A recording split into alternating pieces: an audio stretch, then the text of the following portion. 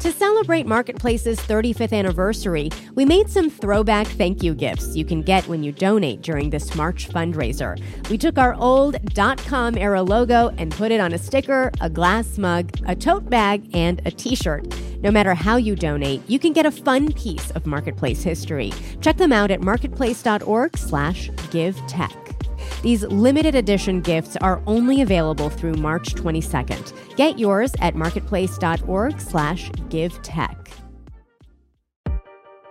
Hey, it's Lily Jamali. Marketplace Tech has a new limited series out on YouTube called Decoding Democracy. With rapid advancements in new technology like AI, disinformation efforts are more convincing and more misleading than ever. So we'll be discussing how to spot things like deepfakes, how to protect yourself from disinformation, and how to talk to your friends and family about it. As always, this fact-based journalism and vital information will be free and accessible to all. As a public service newsroom, donations from you help us take on ambitious reporting projects like this one. Every single gift makes a difference. Go to marketplace.org/givetech. Big tech scales back hiring, and mass layoffs are just a part of the story.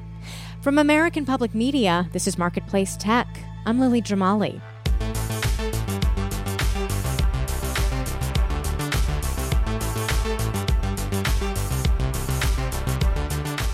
It is Friday, which means it's time for our week in review, Marketplace Tech Bytes.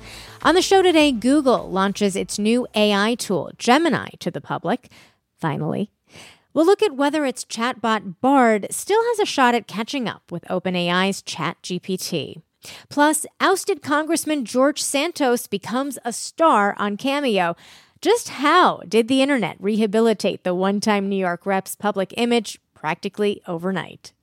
But first, this week, Spotify CEO Daniel Ek announced the music streaming giant is cutting 17% of its workforce. Those cuts to 1,500 positions make up the third round of layoffs at the company this year. Here's the thing, though. The size of Spotify's user base is actually growing right now. For more on this, I spoke with Anita Ramaswamy. She's a columnist at Reuters Breakingviews. Spotify has done well, especially in its last quarter. But the thing is that the market has responded really well to previous layoffs. If you look at Spotify shares, they've actually more than tripled since the CEO started cutting costs. And so part of the reason why he said he did this, at least 2 employees, is that he wants to be on a more sustainable path for growth in the future. Growth numbers came in pretty okay in the last quarter. They actually were pretty good. But in North America, growth is starting to moderate in terms of premium subscribers. And it's important to remember that Spotify isn't actually profitable at this point. Yeah, all good points. And also worth noting that Spotify exceeded expectations from analysts when it comes to operating income in the last quarter. They're indicating a positive outlook in terms of financials going forward. But then you have some macro concerns also looming large here. Spotify, as you say, is not the only big tech company cutting workers right now. But I wanted to ask you a little bit about the jargon that we're hearing from companies. We hear downsizing. We hear terms like right-sizing. In fact, Spotify CEO Daniel Ek used that one this week. But now there's this thing called micro cuts. These are, I guess, the opposite of mass layoffs. Help us understand, how common are these micro cuts in big tech right now?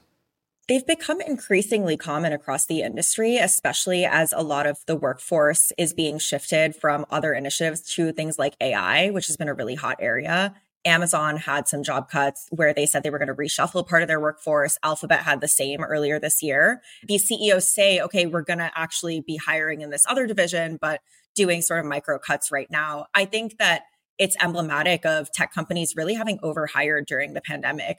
Because if you look at the overall labor market, it's doing quite well. But if you look at the labor market in tech, that's where we're seeing these rounds of layoffs. And it's really interesting to me because I think the traditional, strategy around layoffs has been do them once, do them quickly, and cut deep when you cut. But what we've actually been seeing from these tech companies is, like you said, a lot of these micro cuts that are just happening in rounds. Do you get the sense that these smaller incremental cuts might be about maybe trying to fly under the radar a little bit? It's definitely possible. I think it's kind of a bad strategy because then you have more headlines around the cuts. And I think it also blindsides your workforce. I think if you're working at a company, you see they had a round of layoffs, you kind of hope that, okay, they got it done with and my job is safe. And that's just not been the case in tech. Yeah, well, these are definitely uncertain times for people who work in tech. But as you said, there is one growth area that we consistently hear about, and that is artificial intelligence, which is going to bring us to our second story of the week.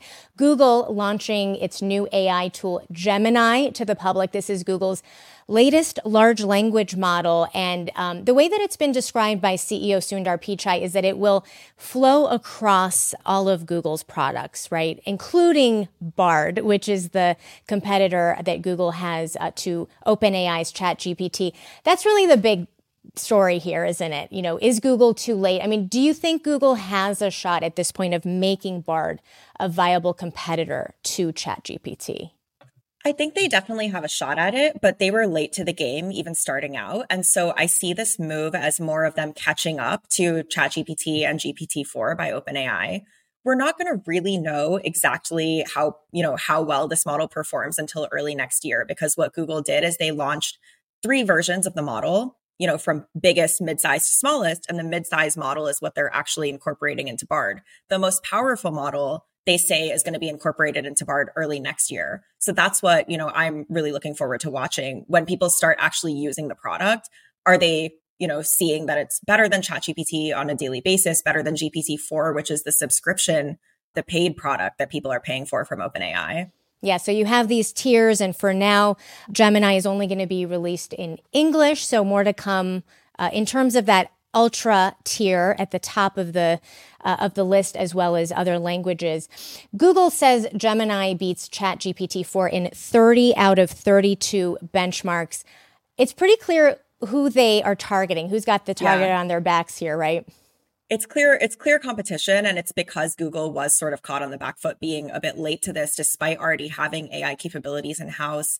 We saw earlier this year where they consolidated their 2 teams that were working on AI to have more of a consolidated strategy moving forward, because OpenAI was really putting pressure on them in terms of the tech. But one thing that I saw that was interesting was I was reading from the MIT Technology Review what they thought about the new model, and they were a little more skeptical. They said that it does perform better on a lot of these metrics, but not by a lot, and that a lot of the model's capabilities aren't really anything substantially new that we haven't seen before. So I think it's a big move in terms of, Google kind of catching up to the competition. But the bigger question is, where are they going to go from here, and what capabilities are they going to add above and beyond that are actually better than GPT-4? How much of an opportunity do you see the team in Mountain View looking over up in San Francisco at OpenAI, the disarray in the boardroom there and all the drama there last month? Is this an opportunity? I think it could be. I think that OpenAI is still really strongly positioned, though.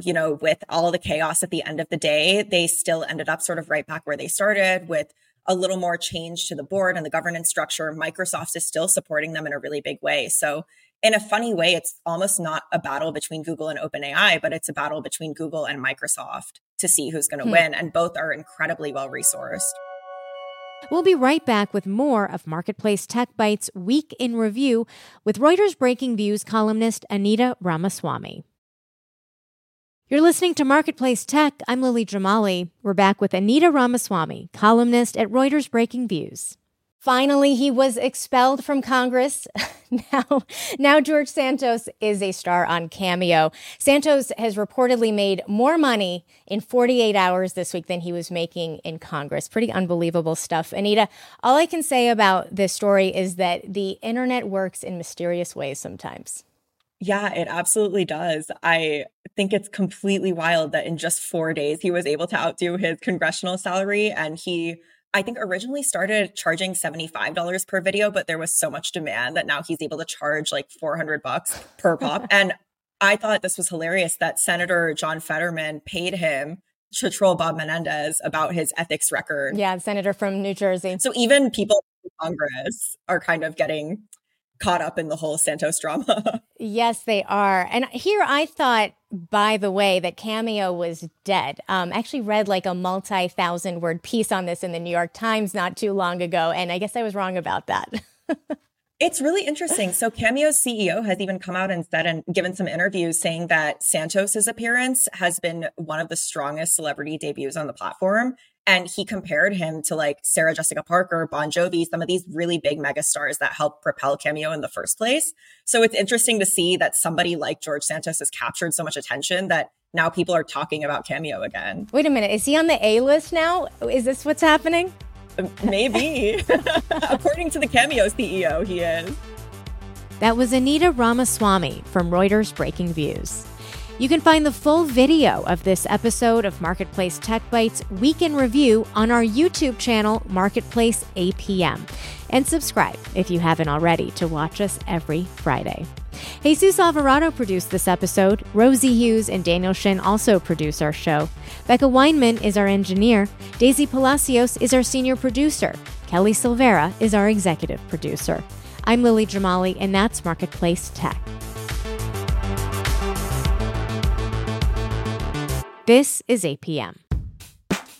We all want to be our best selves, but it can be an expensive journey. From experimenting with alternative medicine.